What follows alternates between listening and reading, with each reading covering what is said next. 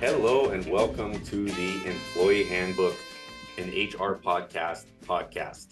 I'm Arda Wildeboer, your host, here with Ryan Ellis, who's also a host. So I guess that makes me a co-host and Ryan a co-host too. I'm not really sure.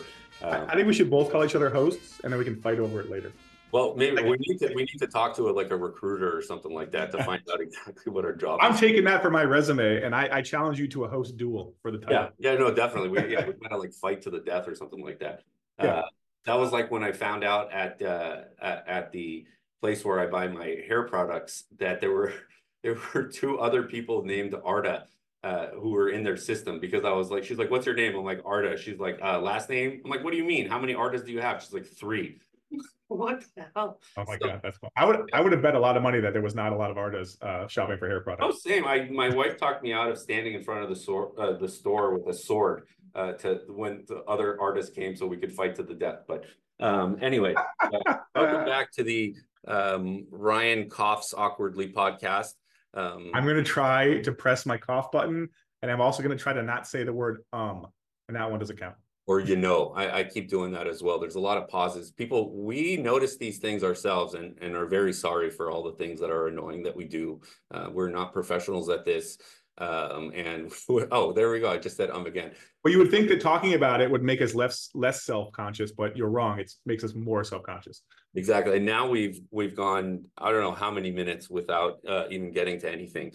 But what we want to start out today with is a huge inaugural clashing of the Titans event, where an immovable object meets an unstoppable force, and we're merging our two segments. Wait, which one am I? I don't know. Just pick one. You could pick one, or we could flip a coin. We'll flip a coin. I think I weigh more, so I'll be the immovable force, just by default. But we are combining our famous segments, which Ryan's segment is called Billable Hours, and mine is called Would You Take the Case, to talk about a Reddit post that I found while I was perusing the internet for stuff to talk about. And this is something that comes up a lot regarding the topic of favoritism at work. This is a huge topic. I hear a lot as a plaintiff's attorney, and I think, Ryan, this is a problem that you probably deal with as well all the time.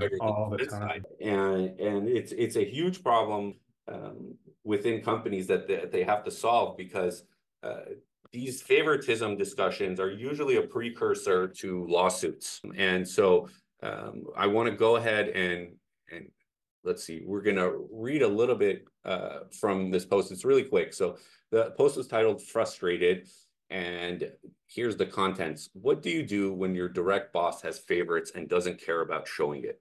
I feel like I work harder than the favorites, quote, yet I can never get a break. She, parentheses, the boss, takes opportunities from me and gives them to her favorite, quote, I'll call her Julie, or parentheses, sorry, I'll call her Julie, just so that they shine brighter. I love the company and would hate to leave, but I just can't handle the unfairness anymore. It really hurts, and I'm very depressed about it.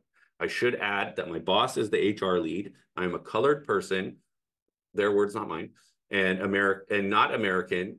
And sometimes I think I'm being treated this way because of that, although I hate that thought. What would you do?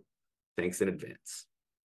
That was a roller coaster for me of emotions as a defense attorney, or in my role as a defense attorney, because I thought I have a very funny, well, I know I have a very funny response for the first most of that. And then I said, dang it.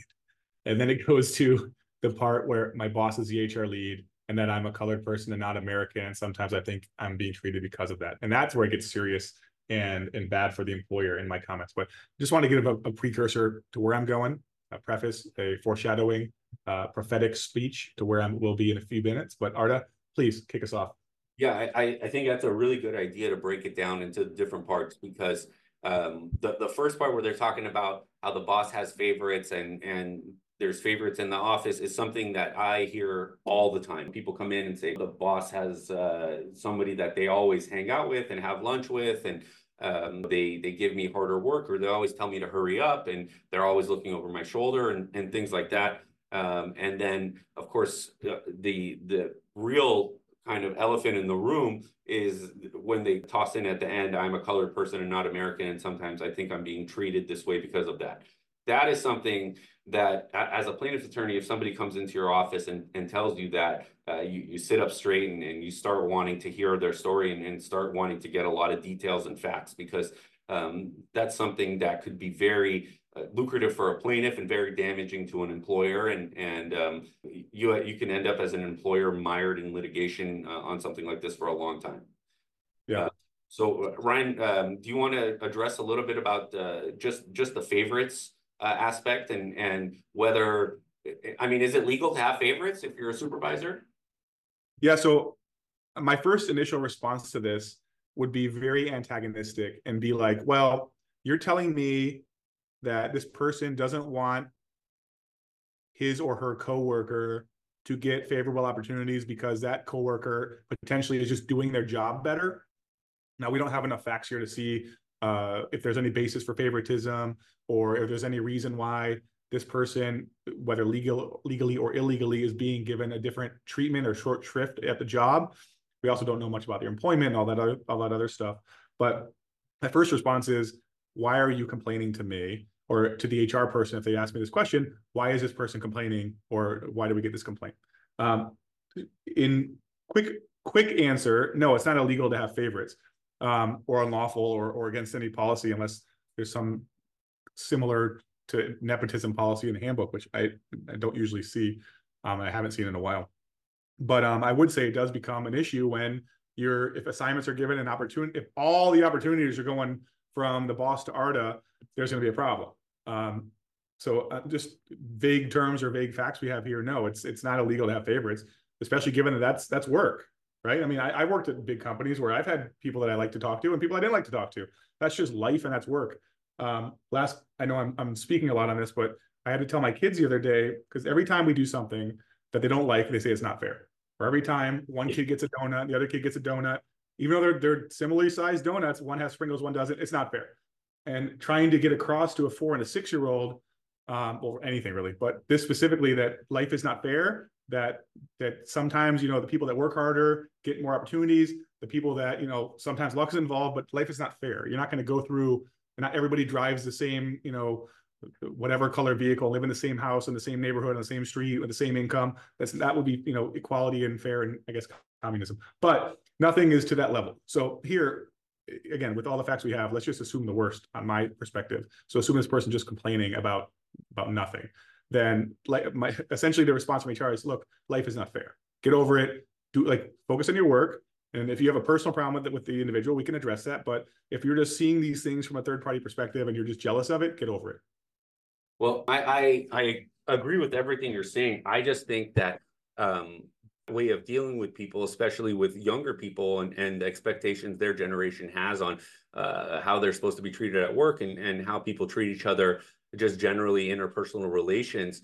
I think you have to slow down a little bit, and validate how they're feeling, and kind of ask how they're feeling, and kind of act to address what's going on. I think if it's appropriate, yeah, you shut it down, depending on the circumstances, but also depending on the circumstances, try to be a little bit more empathetic, because of something that we talked about in earlier podcasts.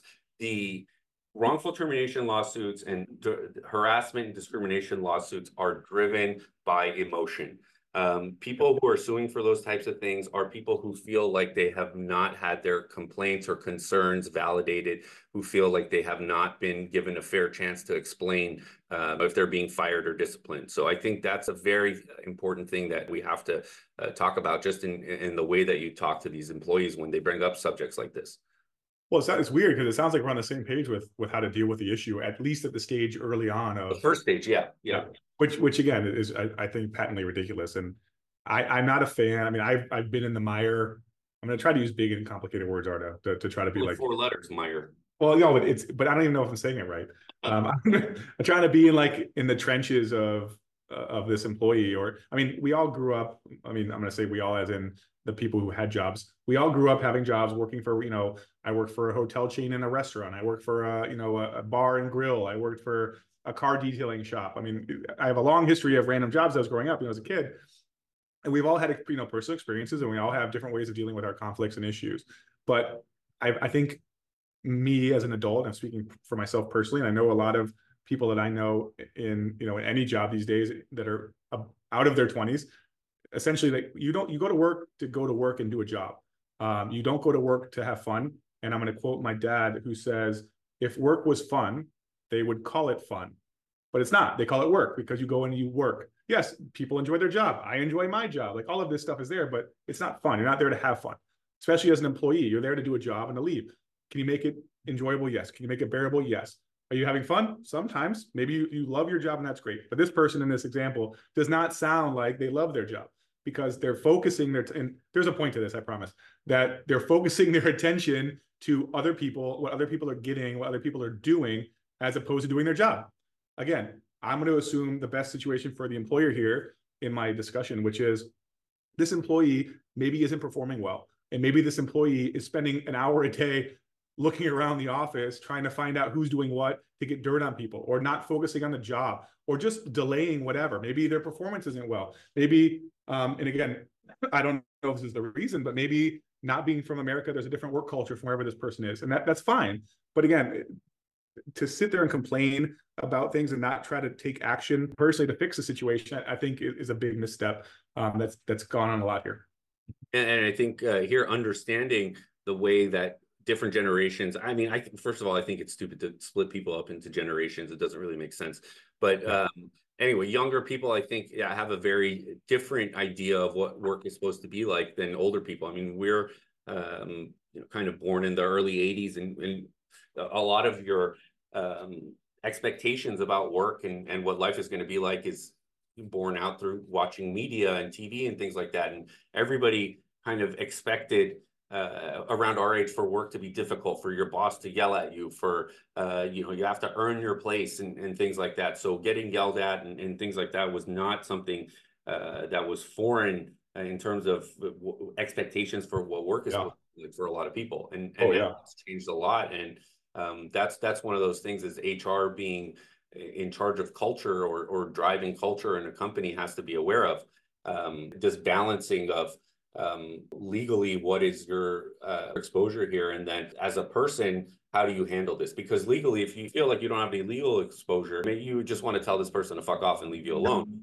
But if you are worried you have legal exposure, you might be a lot nicer. But I think because of the way that decisions to sue companies by plaintiffs, by ex-employees is very much emotionally driven, you have to be very aware of the emotions that are causing this person to bring up this problem or feel like this.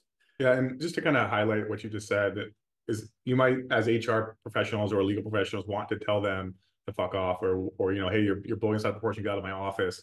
Two things to focus on this first part of this example, which is one, of course, you would never say it to that person that way. We know that. We're speaking, very candidly about how people think about these issues sometimes. But two is that we have to take into account that this person is the HR lead. So, I mean, if you're going to go to complain to HR in this situation, if that's your boss, you're not going to complain to your boss, right? So you look to a policy to see who to report to, if your boss or your direct report is someone who's causing these issues, or just go above them. So taking it back to like a professional standpoint, what I would do in addressing this first part, although I said how I would do it in one or two sentences using a couple swear words or choice words, we would inform the HR person or the person that we acknowledge the issue, that doing so we see is affecting his morale and could affect the team morale, overall culture of the company, and his productivity, or her. I don't know if it's a he or she, or however they identify, that's fine.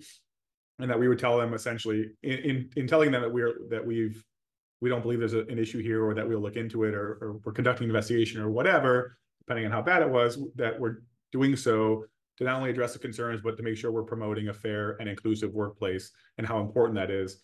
And then that essentially we're there to address those concerns and to help.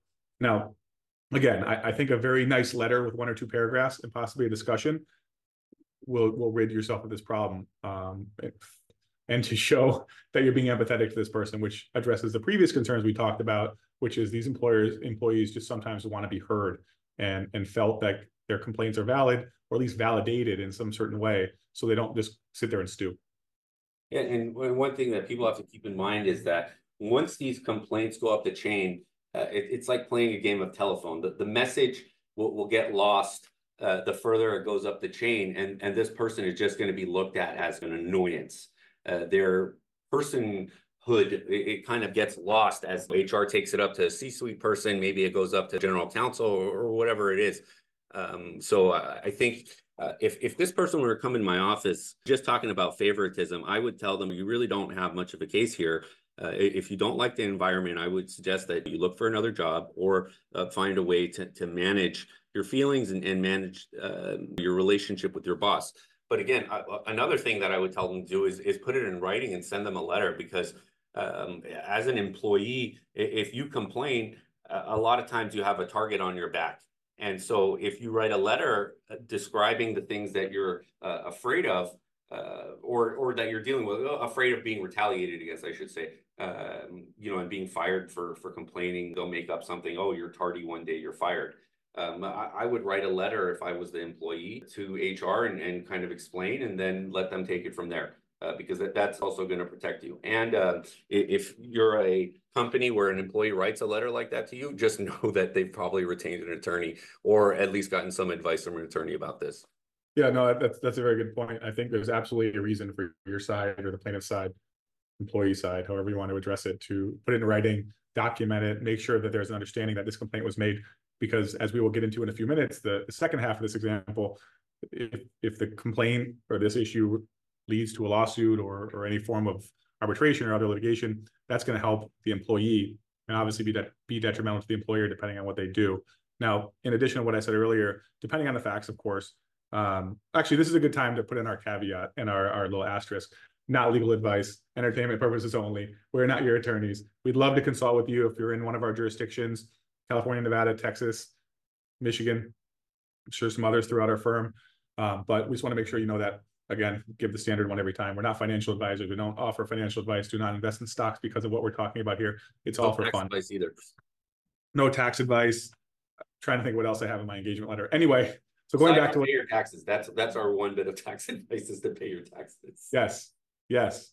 So going back to what the company should do, obviously address the concerns. Depending on the level of severity, you want to make sure you give it enough consideration to avoid the "you didn't investigate" issue. Again, just on the fact that there's favoritism, depending on how bad it is, again, there could be an issue where you have to address with the HR manager or HR lead that they can't do this anymore. Maybe note to file. I would assume there's not going to be a PIP in place, because it seems a little excessive for this. But maybe a good middle ground is, with all of the e-learning available today to employers through not only HR services, online third-party services, but through insurance carriers that maybe offer the HR lead a training and awareness program, something to talk about how to avoid favoritism, but still maintain your friendships and personal relationships in the workplace. And then report whatever you do back to the employee. Say, hey, we told you all this stuff in the first place. After we investigate, we thank you for the complaint. Then follow up with, we investigated, we looked into it, we did whatever. It won't happen again. We're striving to do the best, and we did X, Y, Z.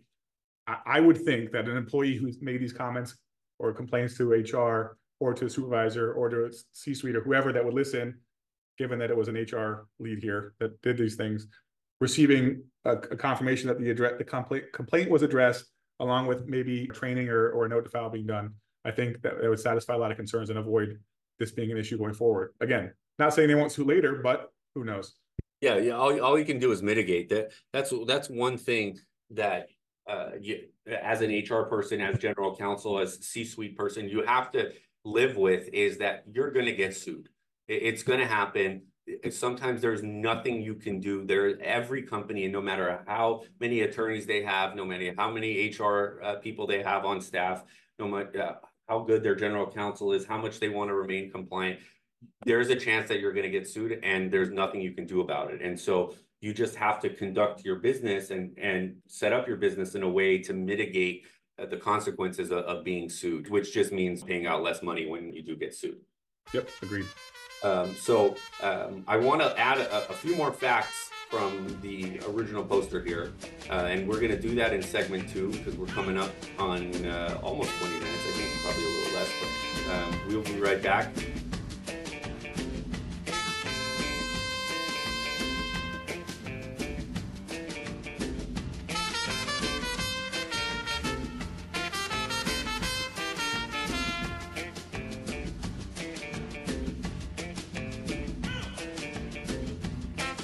And we are back. We just want to give a shout out to our sponsors, Law Office of Arda Wildeboer and Law Office of Ryan Ellis, who have very generously sponsored this podcast by paying for our yearly Zoom subscription, where we get to go over 40 minutes and not get not get cut off at that 40 minutes and then awkwardly have to explain to the other person that you didn't pay the $120 a year for your Zoom subscription. Well, those sponsors sound amazing. They are. They're the best. Let me tell you, the best. Law Office of Arda Wildeboer and Ryan Ellis Law Corporation, two of the greatest sponsors that any podcast could have. So again, Law Office of Arda Wildeboer and Ryan Ellis Law, the best sponsors ever. We don't know where they came from and who they are, but they're awesome. So anyway, end of commercial. I want to read a few more facts from the original poster on the situation we're talking about in segment 1. In response to a question from a commenter talking about, is it possible that Julie, the other employee, the favorite, gets work because she asked for it and does a good job, which was what Ryan was mentioning. This is what the person has said. I have responsibilities and always go above and beyond. I ask to be a part of different projects, which I complete successfully. I work from 8 a.m. to 6:30 p.m. while Julie comes and goes as she pleases. I know for certain that she doesn't do more than me, and the latest that happened was that the boss took a project that I led that turned out very successful and gave it to Julie with zero explanations to me. Also, this favoritism from the boss is not only towards me. Another person from the HR department left because of it. It's very frustrating and depressing. I will talk to the boss the day I quit and make sure she knows why I'm leaving. Wow, that's not good. It's kind of loaded. I mean, if I'm a general counsel or outside counsel or HR person, hearing the day I quit makes me feel a lot better, in the sense that you're not likely to get hit with a wrongful termination because they quit. So, I mean, that's very promising, I guess, but well, from a company standpoint, that you're not going to get sued. I don't know if it's promising in building culture and stuff like that, but we're not really here to talk about that. There's lots of podcasts that will talk about that, and we're just going to focus on the legal issue. But before we get to this, I want to jump in. I love the other comments. Ask your boss how you can be her favorite too. Yeah, hey, I noticed you're being you're giving favoritism to Julie as he or she rolls his eyes or her eyes. But hey, how can I be your favorite? Like, yeah, I don't. Sorry, that to me is the worst. That's the worst comment. You're candy. If you want to be my favorite at work, just ply me with candy. Twix. I'm a really big Twix fan. Anything. Wait, left or right? Left or right?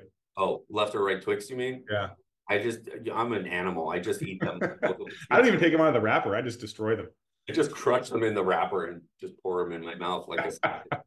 But anyway, so again, a lot of the stuff that she's talking about is very feelingsy, which is attorneys we don't really like to deal with, except in employment cases. Once we have grounds for a discrimination case, then we want to know about your feelings. But Sorry, gotta interrupt you again. I'm sorry, this is great podcasting. I interrupt.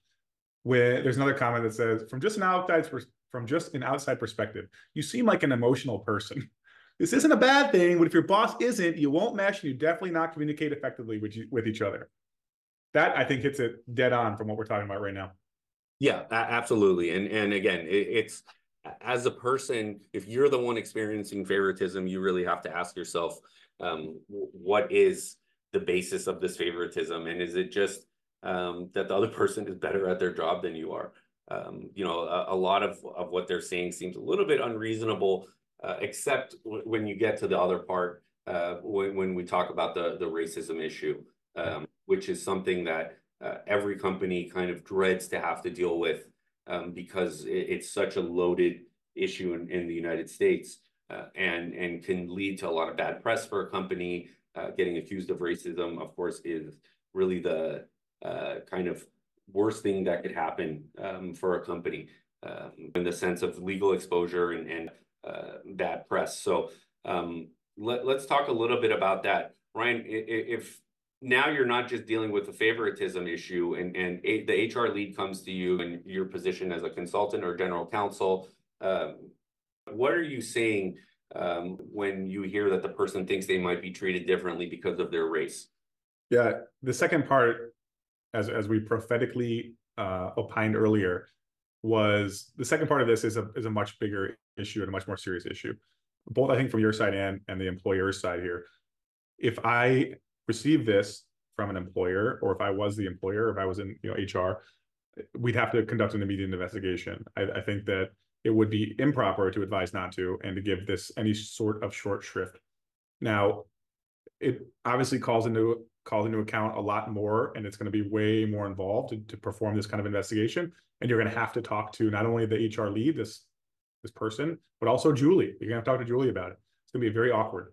And the other thing that is kind of going to suck for this employee is nothing's going to get better, like personality wise, between the HR lead, Julie, and this person, because clearly you're complaining about them and everybody's going to know about it with this investigation. But again, for the company's perspective, got to do it. Lots of problems, lots of big problems here. Not only do you have color protection that you're dealing with, at least under federal law in California and most states, I think all states, and then you have national origin, and then you have this favoritism issue. I don't know. There's a lot of bad stuff here, and the first thing is immediate investigation, serious investigation. Well, it's a lot of bad stuff, and it's going to affect the other people in the office, because now these people are, and by these people I mean Julie and the supervisor, are potentially going to become very defensive. As we were talking about, nobody wants to be accused of being racist. It's a very serious thing to be accused of being racist, and some people, if somebody was characterizing your work friendship as being based on being racist against other employees, that's something that is going to be very hard to hear, hard to take, and you're going to feel like the investigation is unfair, and that you're being targeted now. So now you have not only one disgruntled employee as the original complainer, but you have the other two as well. And that could lead to potential legal exposure as well. These things are all very, very difficult to deal with. And as we said, sometimes there's no way to get out of these types of things, that somebody is going to sue because they're emotional, and there's nothing you can do as a company, because you cannot micromanage to the level or degree that you could stop these things from happening. Yeah, and from a plaintiff's attorney perspective, are you salivating at the mouth when you saw the second part, where you had all of these issues to deal with and potential actual grounds for a lawsuit, especially like in a state like California? Yeah, definitely. As a plaintiff's attorney, I'm really perking up when I hear the second part. Again, not to sound cynical or not to be accused of being cynical, but again, this is all about money. We're suing because we want to get money, and we only want to sue when we can get a considerable amount of money from the company, and that's going to take something that's going to make a jury react emotionally and want to punish the company, and something like racial discrimination is something that juries really become emotional about, and will really punish a company for. Yeah, especially in a city county like Los Angeles that is extremely diverse. What you're going to have a lot of issues with the jury, given it's most likely going to be diverse. So if you're an employer discriminating based on race, color, national origin, those kind of things, with a diverse jury, you're going to have a bad time. Yeah, and this is a good foundation for a lawsuit, but then again, you really have to talk to the potential client to see what was the kind of manifestation of this discrimination at work. Here we have somebody, the original poster, who's complaining about the other person being able to come and go as they want, Julie in the office, and being friends with the HR head. And so those things, that's really a fine line for whether or not something racist has gone on, and if this was going to be a good lawsuit. I mean, at this point, with the facts that we know, I'm not. Hold on a second. Don't take the case yet, or don't deny the case yet. Let me add some facts here. So let's assume, because otherwise, I think we're both kind of in a weird, like, abeyance position where we don't really know what to do. Let's assume a couple things. One is company does nothing about it, whether or not there's an investigation and it turns out there's nothing done, or they give short shrift or whatever. Assume that nothing is done. The employee is left at status quo. The manager, or the HR manager, and Julie both know about it, and we fast forward in time to a place where we're kind of left now. This mini bomb or rocket has gone off. investigation conducted, we're back to status quo, and this person comes to you and says, hey, what do I have? What do I have legal remedy wise? Well, if you don't do anything, if the company doesn't do anything about it, that's something that could be further evidence, or maybe not evidence, but it could definitely suggest that they don't care, and that it could be racist because they didn't take it seriously. As a plaintiff's attorney, you're trying to find advantages in anything the company is doing and reacting. And so an underreaction to something like this is something that's going to make the case a lot more palatable to take on as a plaintiff's attorney, because now you have somebody who has, possibly a very valid complaint. You're going to have to talk to the plaintiff here and or potential plaintiff here, potential client, and see if they're believable, if they're being overly emotional, and how they're going to play with the jury, if people will believe them. Those are all very important things. And let's say you cross that threshold, then you have a company that is negligent in their duty to investigate serious allegations. And that is going to put the company in a bad spot, especially during depositions. This is, even if you don't necessarily have a case that's jumping out at you with facts that suggest racism, once you get the HR person or Julie or whoever into a deposition, now all bets are off. You can, a skilled plaintiff's attorney could really ask questions in a way to put them on a spot that will suggest that the company behaved in a way that would cause them to want to have to settle this case, or that they would be able to be characterized as a company that discriminates based on race. Yeah, and then trying to jumping into like the litigation part of it, if the employer doesn't have a good file on the employee, and whether or not there's a termination, maybe there's an adverse employment action where they avoid a promotion because of this lack of performance that they're not being given, which under California law, we have our adverse employment action as a condition precedent to a lot of our claims here, employment-based claims here. And if you don't have a file, we hit on this earlier, if you don't have a file on this employee, note to file, you don't have PIP, you don't have, signed handbooks, you don't have whatever, you're going to have a really, really bad time defending that in litigation, even if the actions on the employer's side weren't necessarily unlawful. Now, again, you're in front of a jury. In a lot of counties we practice in, they're very diverse, which is amazing. But for this claim for the employer, it's not. So this is a good reminder to the employers out there and HR professionals out there to always maintain files, always make notes. If you're having a problem with an employee, document it, whether it's from a note to file, the smallest possible note where nobody really knows about it, as long as it's in there, all the way up to through discipline and performance improvement plans. You want to make sure you have those documents, because again, if you're sued, that's the first thing they're going to request, if not before. Because in California, there's a way to request the files before, pursuant to the code. Again, you're going to have a very bad time. I don't know what that's from, but I like the quote. You're going to have a bad time. That is from South Park. That's the pizza French fries where they're learning how to ski. And if you French fry when you're supposed to pizza, you're going to have a bad time. There you go. Shout out to South Park, to Matt and Trey. Exactly, man. And all the money that they've made from their media, which is the plan here. We're probably going to be on Comedy Central within the next few months based on the performance of our first 4 podcasts that have been uploaded. We are up to 96 downloads, people. We are 4 downloads away from being 100 downloads certified. And we know some of you people have just been listening to like the first 4 seconds and turning it off. Honestly, I don't have a problem with it. That's the best part. You're in the intro. That guy, we're out. Yeah, as long as we get our stats up, then I'm happy. I don't really care about anything else rather than numbers. So again, I don't know about you, but I got my contract from Comedy Central already, and it says if you sign this, just don't come near us, please. Just don't come near us.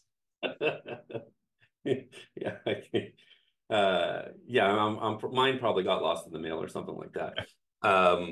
But yeah, thank you so much for listening. We just want to give a shout out. So everybody, thank you so much.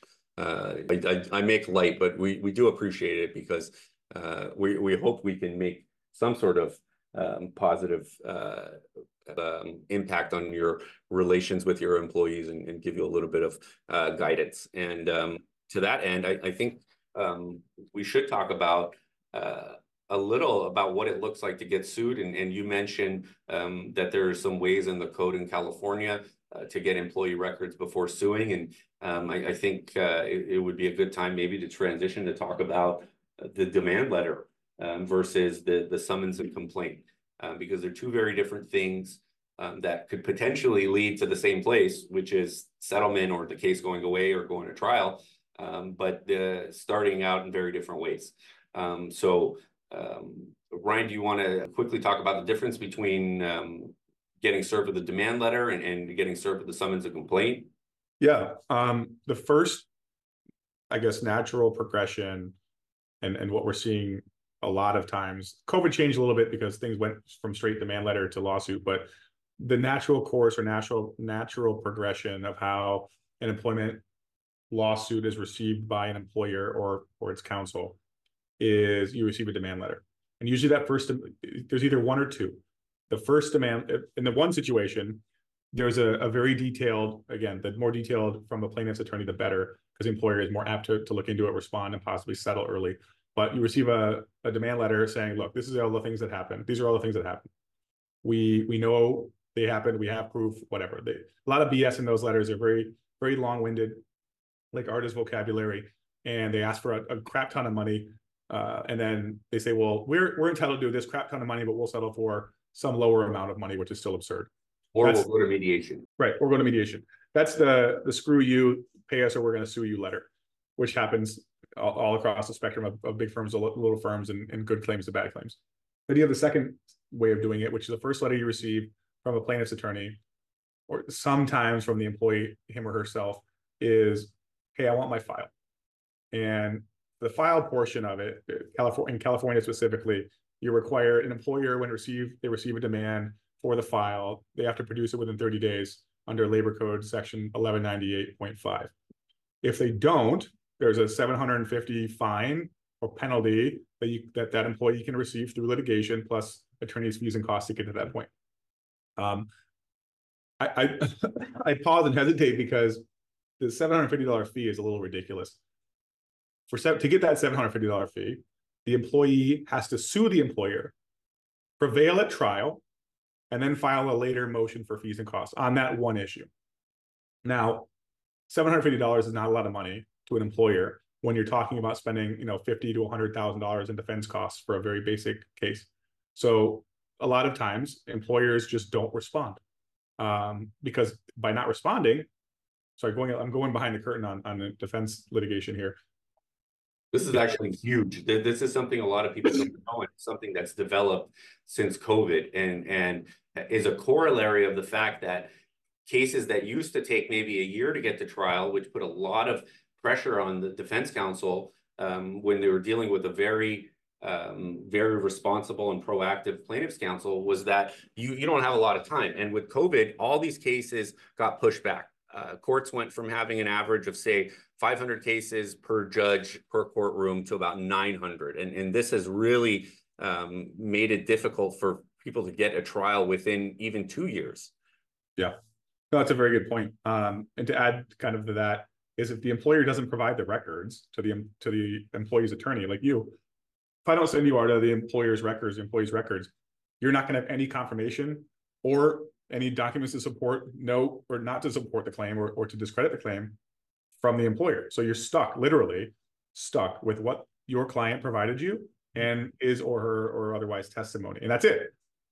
But if the employer provides a file, then obviously they're reducing a cause of action under 1198.5, but they're giving they're supposed to be giving all of the employee file, which in California is very vague, but at a minimum, everything that the employee signed, to the employee's attorney. And what is that employee's attorney going to do? They're incentivized to find something in there to sue you for, right? So that's the first step. That's the first step of demand in this two-phase process. The second step being a follow-up letter from the attorney, essentially saying, thank you, we received the file or not. Here's our demand letter, which is very long-winded, and they want, some crazy amount of money, and we'll go to mediation or we'll settle with you for some smaller amount of money. So really the difference is the first demand for the employee records under 1198.5 pursuant to the labor code, various labor code sections, including section 432, and possibly for wage records, depending on what that employee may believe is wrong. And just to be clear, even though you've gotten a demand letter and not a complaint, you still need to talk to your attorney about this. It's still something that you need to bring to your attorney. Usually in situations outside of employment, if somebody gets a demand letter, I'll usually tell the client, just ignore it. It doesn't have any legal effect. Don't worry about it until you actually get sued.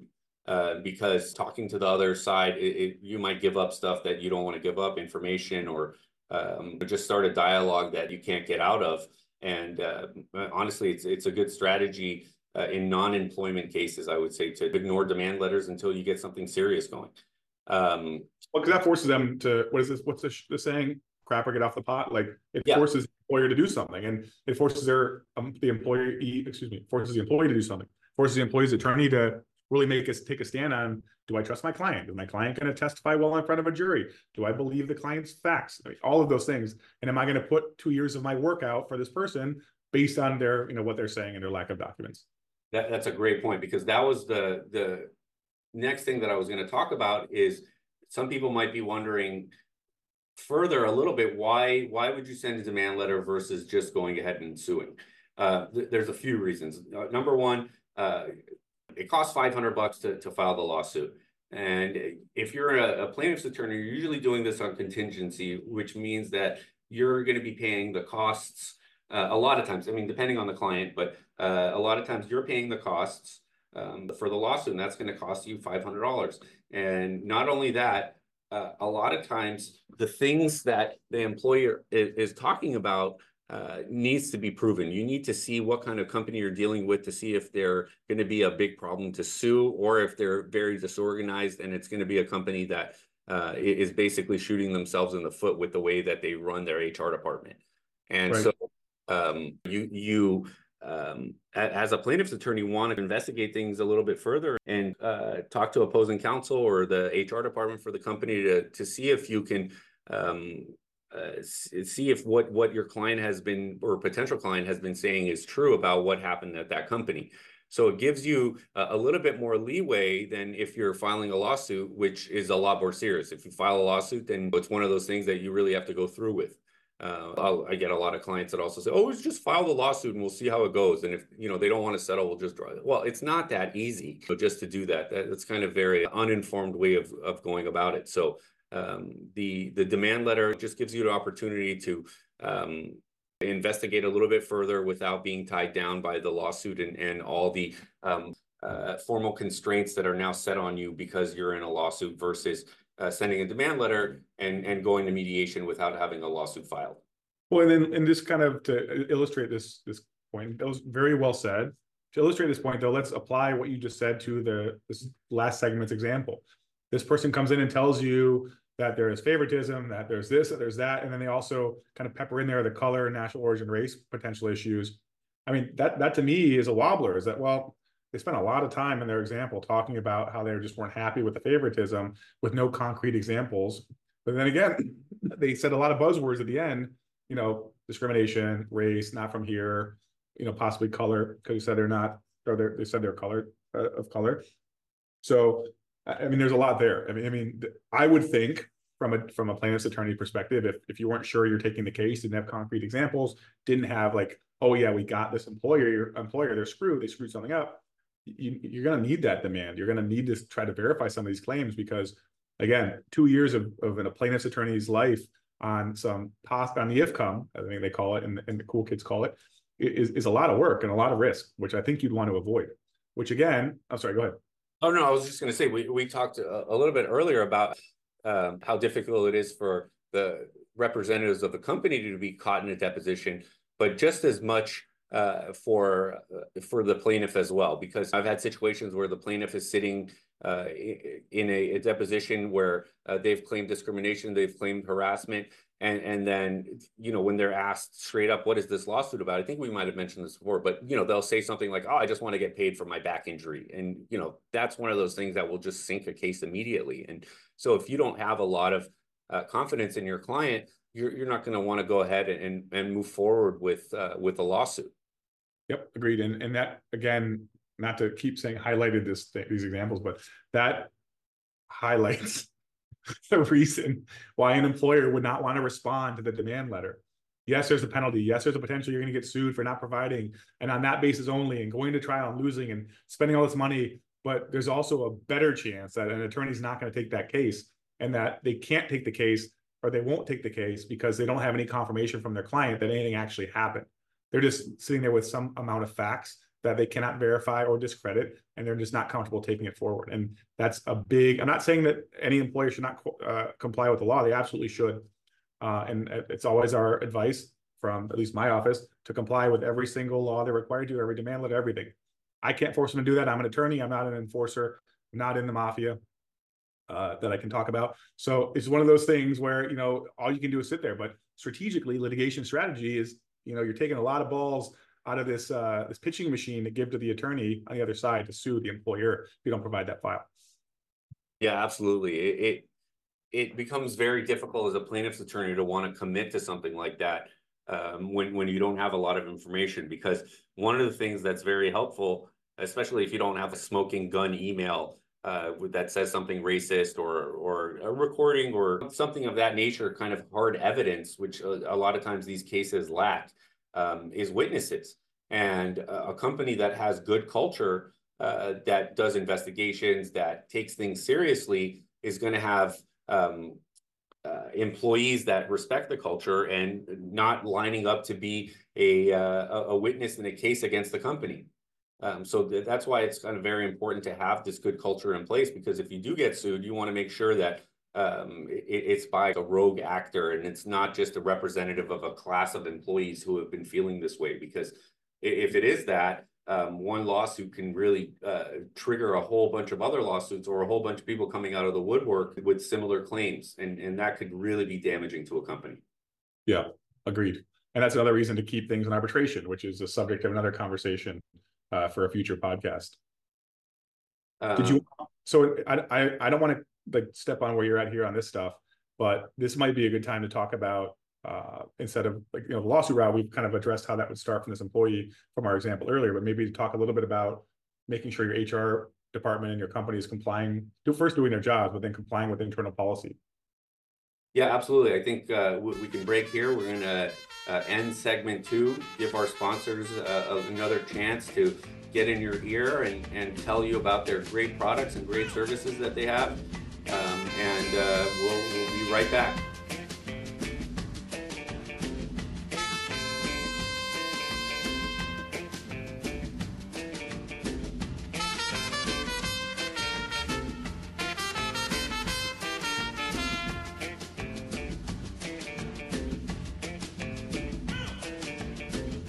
And we're back with segment 3.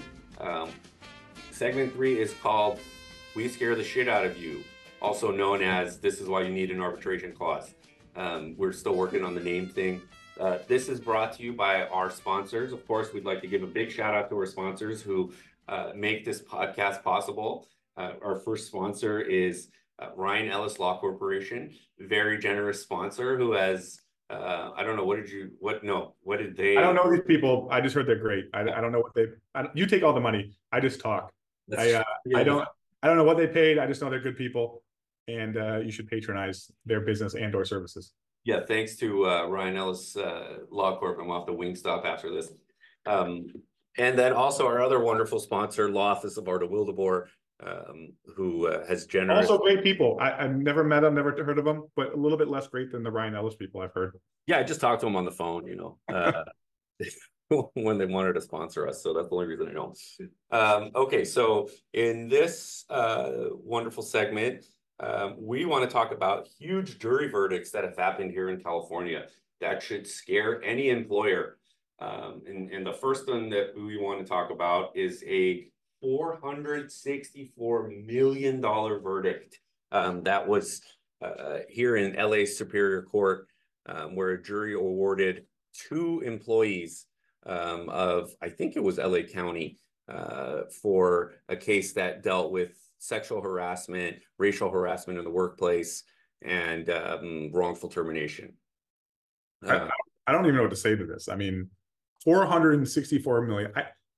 Full disclosure, I've not read the verdict. I have not checked the appeal process. I would venture to bet. I would bet. Venture to bet. I would bet a lot of money. Yes. Venture to guess. I venture to guess that this has been appealed, probably in the annals of the appellate process. But oh my goodness, I could not imagine being a plaintiff or a plaintiff's attorney and getting in Los Angeles County, so state court, a $464 million verdict. 440 of that being punitive. I mean, there have to be facts here that are just absurd. I mean, this is, I'm in shock. This is exactly what you have to have as a plaintiff's attorney to kind of advertise, hey, I'm so good. But on the employer side, like when you're firing your attorney, I would assume. And again, I don't know who did it. I'm sure there's basis on that stuff. But oh my goodness. And from the defense side, like you said, Arda, to use my word, highlight arbitration clause, valid, enforceable arbitration clause.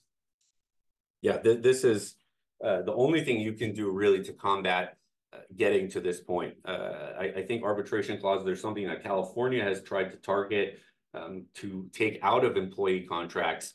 And I think there's even a little bit more momentum on the federal side to get rid of these things, because they really put employees in a very tough position, because arbitration famously, I think, really awards maybe, I think, 17% on average of what jury verdicts are. So that's a huge amount of difference between going to arbitration and going to a jury. Arbitrators in employment cases are paid directly by the defendants, by the employers, because the law says that the employees don't have to pay anything over and above what they would have to pay to file a lawsuit, which is in California about $500. It's a good thing for the employees in the sense that they only have to pay $500, but now they're in a forum which is less likely to reward them for damages in the same way that a jury would, or the threat of a jury would. So you would probably get a higher settlement if you're in court and settle before trial. Whereas, if you're in arbitration and you want to settle during a mediation before the arbitration starts, you're probably going to settle for a lot less, because there's a lot less potential damages to be awarded in arbitration. Yeah, and so a little bit more about this case. It was in Los Angeles. It was jury verdict, yes. It was brought by two men who alleged they were forced, who alleged they were forced out of their jobs at Southern California Edison. And this is after they complained about repeated sexual and racial harassment in one of the offices. I think it's interesting because this is a sexual harassment case brought by a male, which is, I'm not going to say atypical, but for a verdict this size, I would not have guessed it was a male, or two males in this situation. There's two plaintiffs. And one of the plaintiffs alleged that after being at Edison for 16 years, he was pushed out of a supervisor job constructively, saying that Southern California Edison created and permitted an intolerable working condition to force him out after he reported widespread harassment and racist language. I mean, this to me screams of large verdict, but this also screams to me, prove it. Right? I mean, there's no way that you can get this kind of money without showing some blatant and patently bad harassment and racist things going on inside the company. Listen, you're not even going to get $100,000 as a plaintiff if you can't prove that, let alone $464 million. There's 22 and change in compensatory damages, and then the rest being punitive damages. I mean, that is just a punishment for behavior that has to be absolutely insanely egregious. And usually that deals with retaliation, that deals with the company covering up things, botched investigations, wrongfully terminating the employees that complain. These are the types of things that companies do that really will expose them to lawsuits after hearing complaints from employees. But I can't even really wrap my head around, $400,000 or $400 million in a situation like this. But again, the lesson here is have an arbitration clause and do things the right way. And Ryan, what are some of the things that you can do if you're dealing with this to mitigate the ability for plaintiffs' attorneys to get damages against you? No, great question. And in one of the attorney's comments, one of the plaintiff's attorney's comments said that these two men had the courage to stand up to the harassment and discrimination or racist comments, and that the company's response was to pretend the problem was limited to a handful of bad actors, ignoring the culture of the company. this goes directly to what we were talking about earlier about having an employee handbook, asterisk, asterisk, name of the podcast, asterisk, asterisk. But at the same time, having enforcement of your policies, making sure that you address complaints properly, making sure that you don't short shrift anything. I use that phrase a few times in this episode, and giving really everybody the response of, hey, we're taking this under consideration. We're going to conduct a fair and thorough investigation and provide a response, discipline, or other action based on, hopefully objectively, based on the facts that we have and what we find in our investigation. Clearly, Southern California Edison didn't do that. Otherwise, the jury wouldn't have awarded such ridiculous numbers. And again, I say ridiculous, jealous that it's not going to my bank account, but it's just ridiculously high. So at the same time, really, this is like one of the 440 million prime examples of why it's very important for company, I guess, HR department, company employees, C-suite, not only to have a handbook, but to comply with the policies and procedures, and especially in California, comply with law, which is do not discriminate, do not retaliate, do not discriminate, retaliate, do not harass, take this stuff seriously, perform an investigation.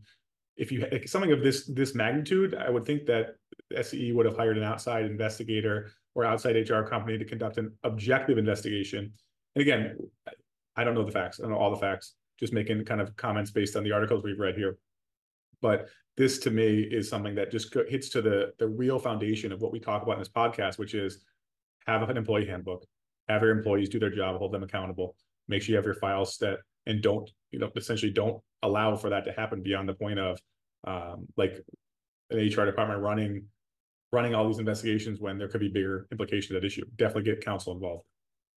And I think there's a fear from a lot of companies that if they conduct an investigation, they are paying credence to the complaints. And if they conduct an investigation, that somehow is going to be evidence that something has gone wrong, and maybe make other employees aware of the situation and create some exposure for the company, which, I mean, I guess it could be true that conducting an investigation, it's kind of like, well, I can't really think of the metaphor, but anyway, it's kind of just, they don't want to whip people up into a frenzy. They don't want to get the idea of suing the company into people's heads at all. And so they won't do an investigation because they think if they ignore it, or if they do like a botched investigation, these employees will go away and they won't reach the complaint stage. But one thing I have to say about that is we talk about the emotional response driving people wanting to sue. And if you do these types of things, what you're doing is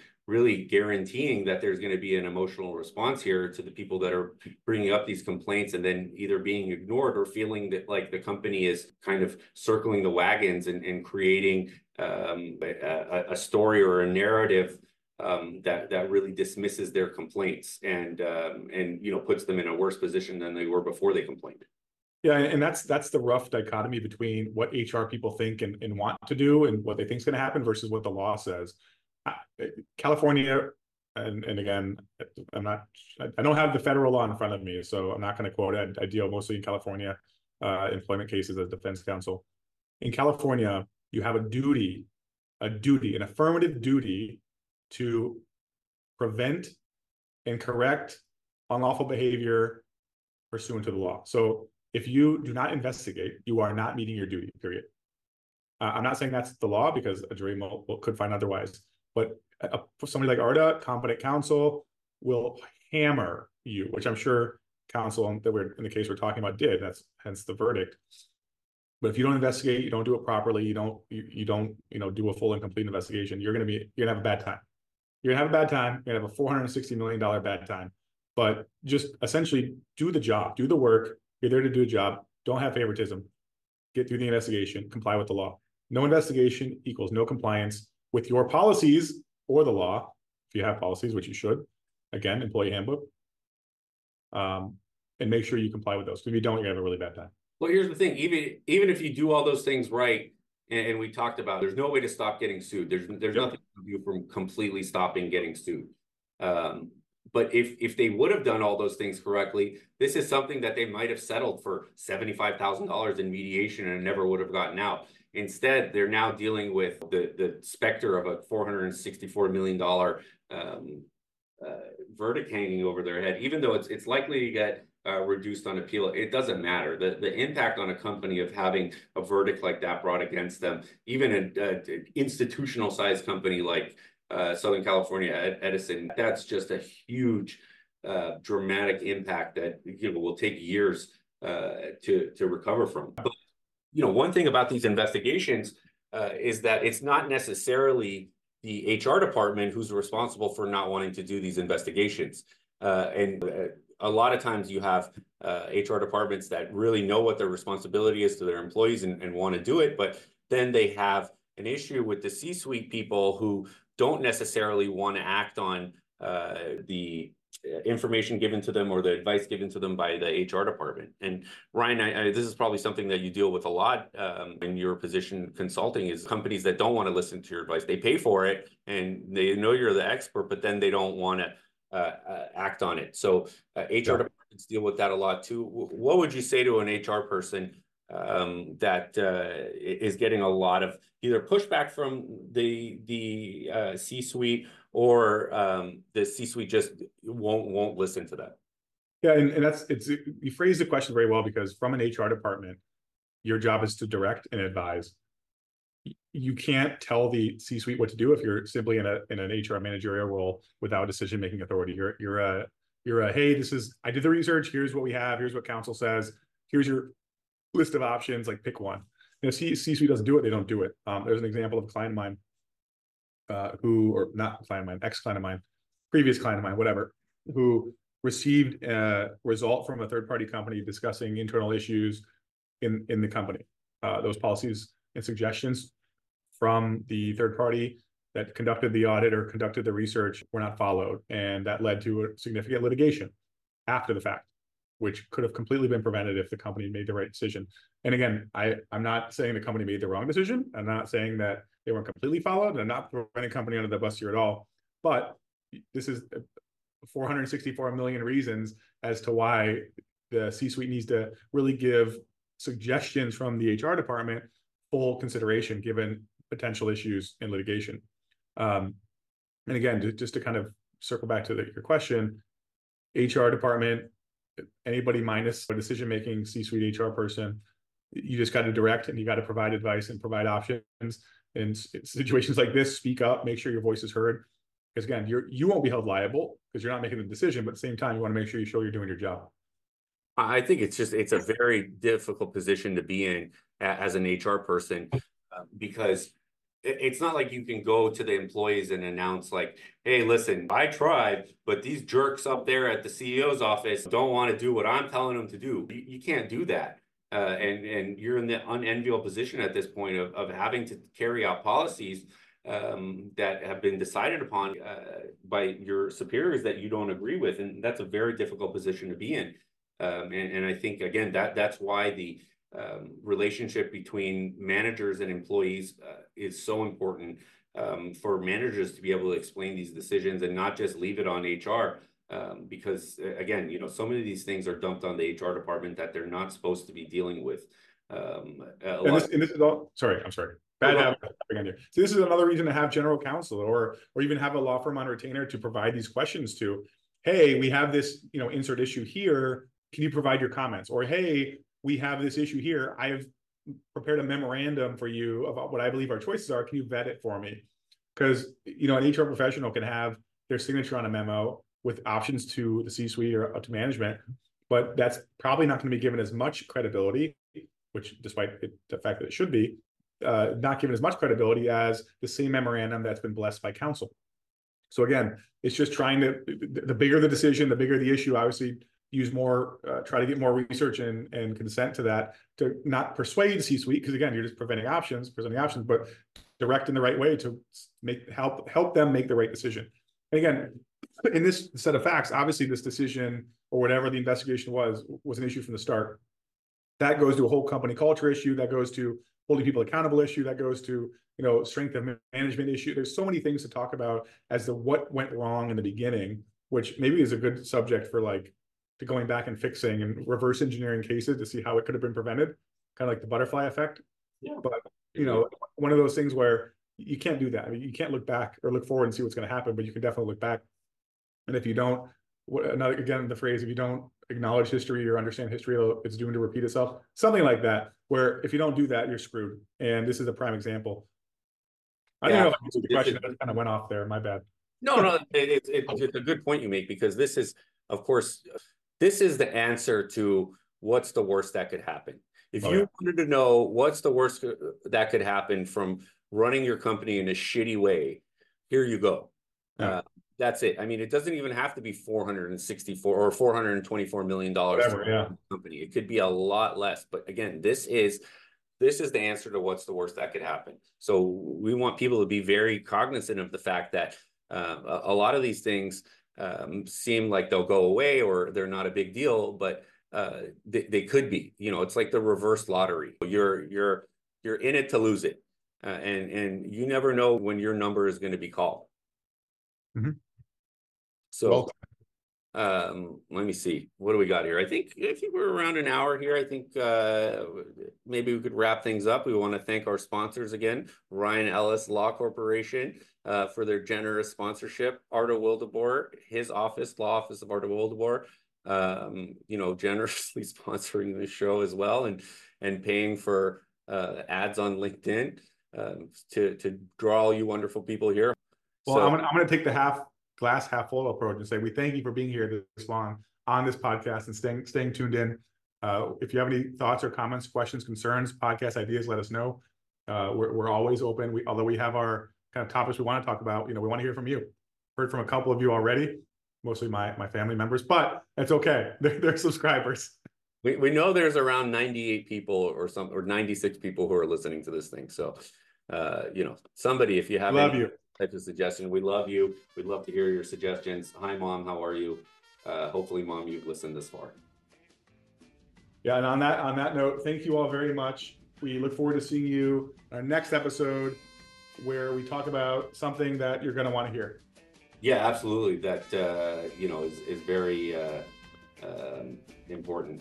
Yeah, that one or two things. Yeah, we'll talk about it 3 minutes before we start the show next. That's the end of the show. Thanks, everybody.